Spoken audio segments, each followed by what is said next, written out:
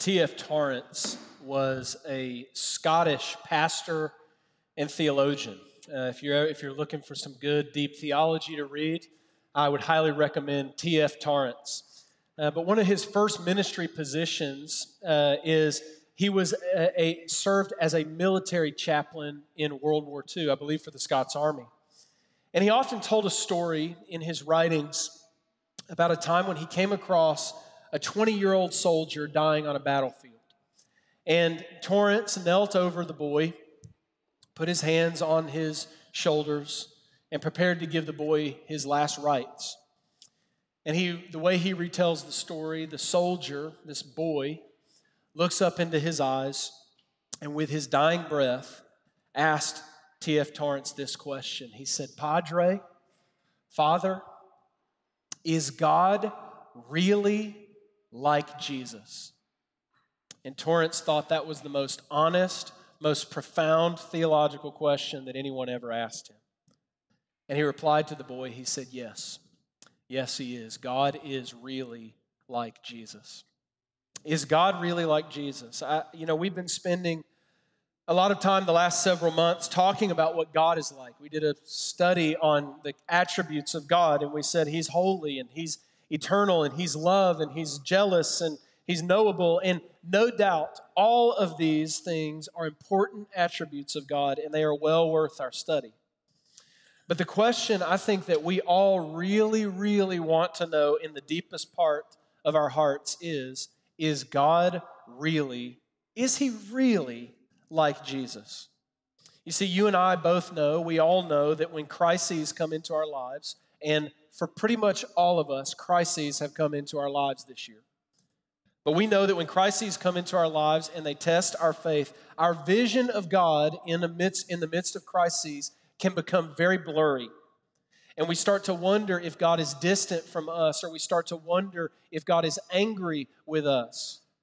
But if God really is like Jesus, then we can look to the life of Jesus and we will always know that God is neither distant nor angry with us, but He is always near and He is always sympathetic. And I don't know, but as all of the difficulties of this year have happened, one after the other this year, I know that if you're anything like me, your faith has been tested this year. My faith has. And I know that in my moments of greatest fear and doubt this year, what I've really if you could just boil it down to its most simplest thing, what I most wanted to be assured of in my fears and in my doubts is that God really is like Jesus. And I do believe He is. Colossians 1 verse 15 says that Jesus is the image of the invisible God. Hebrews 1 verse 3 says that Jesus is the radiance of God's glory and the exact imprint or representation of His nature. If you want to know what God is like, look at Jesus. And today we're beginning a new study on the Gospel of John. And the reason we're doing this is because if we want to know what God is like, we ought to look at Jesus. And if you want to know what Jesus is like, there's nowhere better than the Gospel of John. The Gospel of John is a biography of Jesus written by one of His closest friends, John the Apostle. And we're going to start today in chapter 1, verse 1, and we're going to work our way through the entirety of John's Gospel, verse by verse. And I'm just going to go ahead and tell you, it may take a while. It may take all of 2021.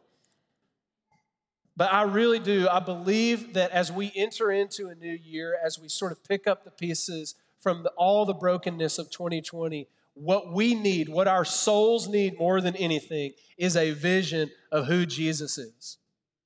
And so we're going to look at the Gospel of John this week and in the many, many weeks to come, because I believe in the midst of all the uncertainty and transition and fear that we are experiencing, I can't think of any better way for us to spend our Sundays together looking at than Jesus in the Gospel of John, to see what He's really like. And as we see what He's really like, we will know what God is really like. And I think that can give us some hope and some much-needed resilience in the coming year. So the question is God really like Jesus? Yes, He is. And let's read John's Gospel to find out what God is really like. So let's begin. Chapter 1, verse 1. In the beginning was the Word, capital W. And the Word was with God, and the Word was God. He was in the beginning with God. All things were made through him, and without him was not anything made that was made. In him was life, and the life was the light of men. The light shines in the darkness, and the darkness has not overcome it. Now, you hear that read, and you think, wow, that's so beautiful, it's so poetic, but what does it mean? Like, what is all this about the Word? And why is it capitalized? It's like a proper noun. What's going on? Well, the New Testament was originally written in the Greek language. And as you probably know, ancient Greece is known for its philosophers: Plato, Aristotle, Philo, Socrates, or as Bill and Ted in The Excellent Adventure call him, Socrates. One of the most important terms used by the ancient Greek philosophers was logos. So when Aristotle and Plato were sort of debating, they often used the term logos, and they spoke of the logos as the organizing principle that holds all of the universe together. So, where other cultures and other people may have said the divine or the force or God, the ancient Greek philosophers, when they spoke of who made this and where did this all come from, they spoke of the logos. This was their understanding of the word God. And the term logos is translated in our English translations of the Bible as the Word. And so John 1:1 opens up like this: in the beginning. Now that's referencing something else that should be well known, and this would have been well known to the Jewish people reading this book, the Hebrew people, because where does in the beginning come from? That is a direct echo to Genesis chapter 1. In the beginning, God created the heavens and the earth. John opens up, in the beginning was the Logos. John here is speaking of Jesus, and in one short little phrase, and in one short little paragraph in these first 5 verses, John takes a well-known Jewish phrase that is connected with God in the beginning, and he takes a well-known Greek phrase that is connected with the Greek understanding of God, logos. He puts them both together and says, it's all about Jesus. Always has been, always was. It is about Jesus. John is saying, hey, look, he tells us right off the bat, he says, hey, look, this book that I'm writing to you, the Gospel of John, it is about the one who has existed from all of eternity. He created all things, and in him all things hold together. And John will say, I'm talking about Jesus. And so imagine if that young soldier on the battlefield were to ask not T.F. Torrance, but if he were to ask the Apostle John, is God really like Jesus? John would reply, yes, of course he is, because Jesus is the Logos. Jesus is God. And so we're just going to break this passage down today. Verse 4 says, in him was life, and the life was the light of men. How many of you want to live? You know? How many of you want to experience life to the fullest? Life as it was meant to be lived. This is what we want. This is what we're searching for, is life. Abundant life, full life. We want to experience life fully.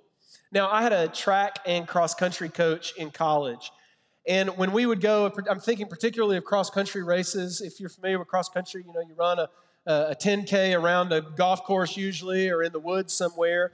And my college cross-country coach, he would stand somewhere usually late in the race, or somewhere where the course was really difficult, maybe in the middle of a really difficult hill or something. And he would pick that point in the race because he knew that is where the race would be most painful for us as athletes.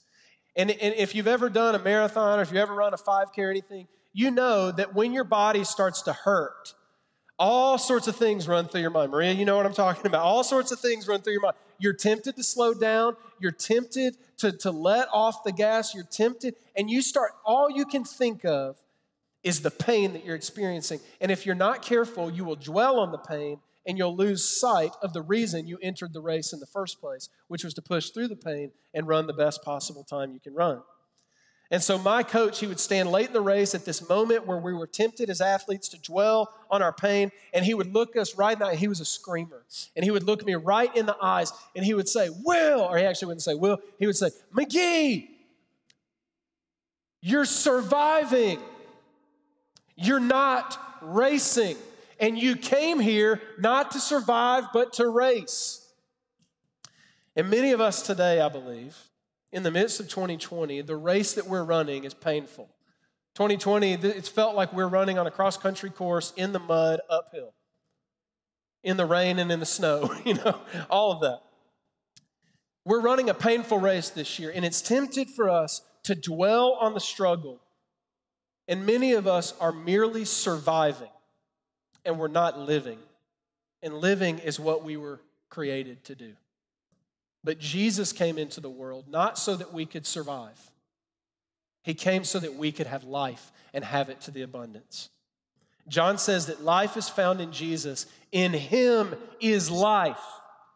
This is a theme that will be all throughout the Gospel of John, as we're going to see over the next several months. Jesus himself will go on to say in chapter 6, I am the bread of life.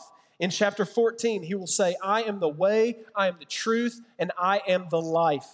In chapter 10, he will say, I came so that you may have life and have it abundantly. In chapter 3 and in chapter 10, he'll say, I came to give you eternal life that you may never perish. Jesus is and Jesus gives life. John says, in him was life, and the life was the light of men. The life was the light of men. Life and light. We're about to sing a little bit later today. We're going to sing an old famous Christmas hymn, Hark the Herald Angels Sing. There's that line, life and light to all he brings. And light is another theme that is common all throughout the Gospel of John. Jesus is the light. In John 8 and 9, Jesus will say, I am the light of the world. In John 12:46, Jesus will say, I have come into the world as light so that whoever believes in me may not remain in darkness. In him was life, and the life was the light of men. And he continues, and I love this verse. This is one to memorize in Christmas season, Advent season. The light shines in the darkness, and the darkness has not overcome it. Jesus is life, Jesus is light. Now it's verse 5 that I want us to spend the rest of our time together reflecting on. It says, the light shines in the darkness, and darkness has not overcome it. This is a core theme of Advent season. Christmas, we often think that it's Christmas season. In the church calendar and in the Christian tradition, Christmas is one day. Advent is a season. Advent is the season where we reflect on, it's where we reflect on our waiting for God to come and make good on his promises. And when you think of the Advent season, a core theme is that in the midst of God's people waiting in darkness, God will shine a light of hope. Isaiah chapter 9, verse 2, a famous Advent passage, says, the people who walked in darkness have seen a great light. Those who dwelt in a land of deep darkness, on them light has shone. And, as we think about the nativity story, the Christmas story, my kids have the Fisher-Price, nativity scene, and it's been replaced, baby Jesus has been replaced with Lightning McQueen a few times, and, we got, Sonic the Hedgehog, and we've got all these, it becomes like this big mission, and it's fun, and it's a toy, and but we often, in our sort of hallmarky sort of refabrication of the nativity story, we make it into a light, fluffy, sentimental story, when in reality, this was a dark time for the people of God. The people of God had spent years, centuries in exile, waiting for a deliverer, a king, a savior, a Messiah to save them. And if you've ever read the Old Testament, you know that you kind of read through the Old Testament, you get to the prophets, and it just kind of ends on this note of frustration. Like the people of God, they're wondering how long they're going to be exiled, how long that they must wait for a deliverer or a Messiah to come and make things right. And then the Old Testament ends, and history tells us there's 400 years of nothing, of silence, until the New Testament is written. And when the Old Testament ends and the New Testament begins, we find out that in those 400 years, the people of God are now suffering under a new oppressor, and it's Rome now. They're suffering under the heavy hand of Rome, and they're wondering now, they're going, who's going to save us from Rome? Who's going to give us life? Who's going to shine a light in our darkness? This is what the people of God were waiting for on Christmas Day. They were saying, who is going to shine a light into the darkness of our oppression? And just to make it a little more specific, think about Mary and Joseph. Man, we really make that, we sentimentalize them, don't we? But the fact is that there was a lot of controversy surrounding Mary. We know that that Jesus was conceived by a virgin. But in a small town, conservative, patriarchal society, that's not what all the people around her thought.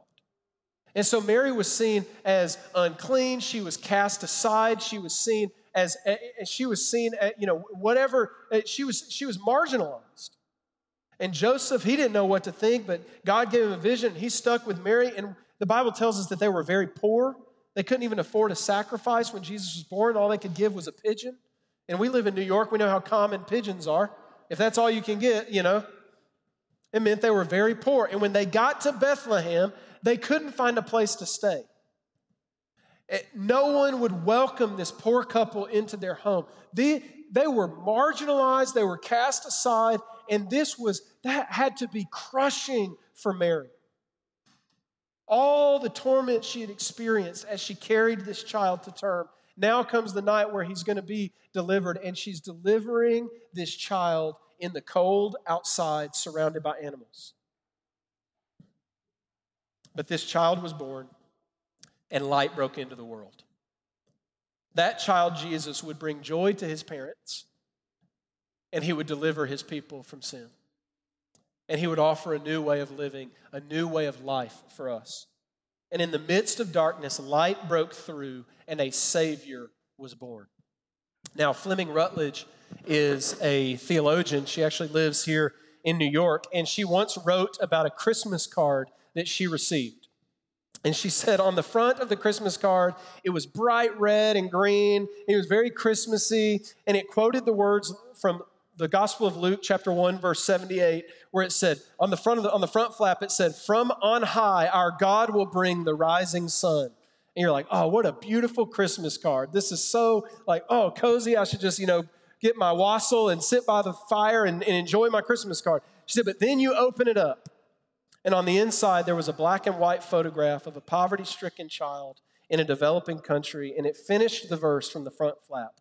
"From on high, our God will bring the rising sun to give light to those who sit in darkness and in the shadow of death."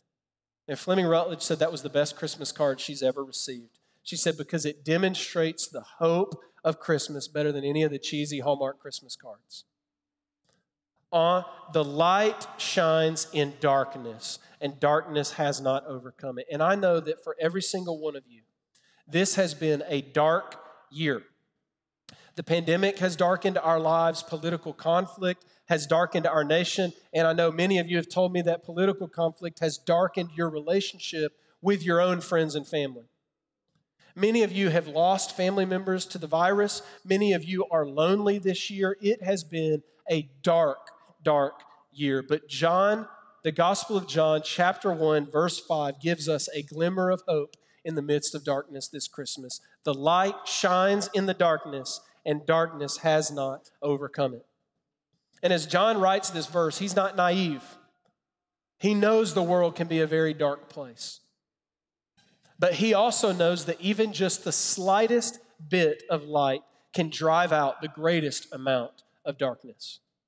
During World War II, I've used quite a few war stories today. Not normal of me, but during World War II, at the height of the war, the German Air Force was bombing Allied cities all over Europe. And in these cities, their government officials would actually require that every citizen, every house, after sundown, everyone would have to turn out every single light in their home. No light bulbs could be on, no lamps could be on, no candles could be on, not even a match. Why? Because at night, when the darkness is most profound, even the slightest flicker of a light could give away your position to a bomber overhead, even from miles away. See, this is a great image for you and me at the end of a dark year. The darkness in our lives may be deep, but even the slightest flicker of light can push away the darkness. No matter how deep the darkness becomes in your life, the darkness cannot and it will not put out the light. And here's why Christmas is such an important time for Christians, Because the Christmas story, the story of God coming to earth, means that the light is here and light has come. Christ has come, therefore there is a light, and that light can shine into the darkness of your life. The light is here. And for some of you, your faith may be so weak right now. You say, oh my gosh, my faith, I feel like I've got nothing left. And the light of Christ feels like nothing more than the flicker of a match off in the distance in your life. But what you need to know that is that the light is still there and the darkness cannot overcome it. And I think as John wrote this, there's no way he wasn't thinking of this. But as John wrote this, I know he was reflecting back on the night of Jesus' crucifixion and the days that followed. When John talks about darkness, I imagine that the darkest moment of his life was that night after they buried his best friend, Jesus. And in that moment, John felt like darkness had won. That darkness had overtaken the light. It had overtaken the life of Jesus. But 3 days later, Jesus defeated death, rose from the grave, and John, he ran there as soon as he found out that the grave was empty. He ran to the tomb. He stared into that empty tomb, and later that day, he looked into the eyes of the resurrected Jesus. And in that moment, he learned a lesson that he never forgot, and he's teaching it to us today. And that is that darkness can never overcome the light of Christ. And John tells us today that light shines in the darkness. And the theology of John chapter 1, 1 through 5, means that you are not alone. You are not abandoned to the darkness even when the darkness around you is deep. You are no longer on your own to struggle with the challenges of this broken world. If your family today is hanging together by a thread, if your faith today is hanging together by a thread, what I want you to know this afternoon is that the light of Christ can shine light and life into any darkness.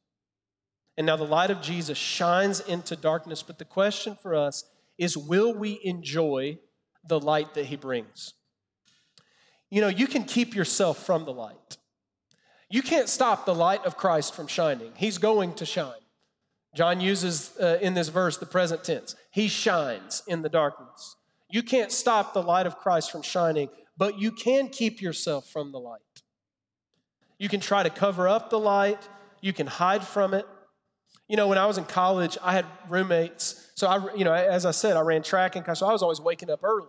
And I had roommates who they like to stay up all night and do all, college kid things. And so they would be in the living room of our apartment and the light would be on, the music would be on, all that stuff. And I would be in my room trying to sleep and the light was coming from under the door and I just want to sleep. So what would I do? I would take t-shirts or a towel and I would plug the bottom of the door. You guys ever done this? And I would pull the drape so that no light from outside could get inside. And I would cover up the darkness and block out the darkness so that none of the light could enter into my space. And if that didn't work, I would hide myself from the light. If I couldn't keep the light from coming into my room, I would hide myself. And you know how to do that? You pull the comforter over your head and you put the pillow over your face and you're like, I'm just trying to hide myself from the light. And those are good tactics to use when you're trying to sleep. But I fear that many of us, we love the darkness, spiritually speaking. The scriptures say that many men will love the darkness and hate the light. And many of us, we try to cover up the light that Jesus wants to shine into our lives. Many of us are afraid of the light of Jesus because we're afraid that if Jesus shines a light on us, we might be exposed for who we feel we really are. And so we hide from him and we try to extinguish the light. And the light may expose some hidden things in your heart. That's often what God does. God is a purifying light. He's the kind of light that shines in the darkness, exposes what is messy, but gives life to that which is there. And you must trust that the light of Jesus brings life. It does not bring death. It's nothing to be afraid of. It is something to welcome. And there are others of you who you're sick of the dark. You're like, I'm so tired of the darkness of this year, and I just need some light. There's this passage in the book of Romans that says that we each have been given a measure of faith. And some of you in this room, you have the gift of faith. Like you can believe God for the biggest things in the most dire circumstances. Some of you, if you're anything like me, there are times in your life, though, where your faith just feels so weak. It feels like you've got barely any faith. But the Bible teaches is that it's not the strength of our faith that gives us light. It's not. The strength of your faith is not what's going to give light into your life. The object of your faith is that which gives light into your life. And the strength of your faith, if you have big, strong faith, it might be like Jesus is shining a big spotlight into your life. Maybe you're like me and you have weak faith this year. But just even the weakest faith, if the faith is in Jesus, it's in a light that cannot be extinguished. And so even if the light is just a small flicker of a match, darkness cannot overcome that. And so whatever measure of faith you have today, would you just give that to God and ask Him to shine the light of Christ into your life, to give you hope, to give you joy, to give you some peace right now in the midst of the chaos. Don't hide from the light. Don't try to cover it up. But with whatever measure of faith you can muster, would you give that to God and ask Him to shine something good into your soul today? You see, this is why we celebrate communion every week. If you came in here this afternoon, you grabbed one of these little communion cups. If you're watching with us online, maybe you have some bread or some juice in your pantry. But we celebrate communion every week as an act of exercising our faith. We exercise our faith not with the strength we can muster it, but we exercise our faith by celebrating the object of our faith. And the object of our faith is Christ, who poured out His blood so that we could be cleansed from our sin, and Christ, whose body was broken so that we could be made whole again. And so today, I'm going to ask our worship team, they're going to come back up, and they're going to play for us, "Hark the Herald Angels Sing," and they're going to say, "Life and light to all He brings," in that song. And as we sing, would you reflect on what Christ has done for you? Not only did He come into the world on Christmas Day, but He was crucified for you and He rose on the third day. And that means that He can cleanse your sins and He can give you new life. And so, church, when you're ready, take the bread and the cup. I'm going to pray for you before we do that. Father, thank You for Your grace. Thank You for the life and the light that You give to our lives. And God, it's been a dark year. And God, we're asking, even if it's just the smallest flicker of a flame, would You give us hope today that Your light still shines and that darkness cannot overcome it? God, would You give us faith to believe that and to see that and to experience that light and that life? And it's in Your name we pray. Amen.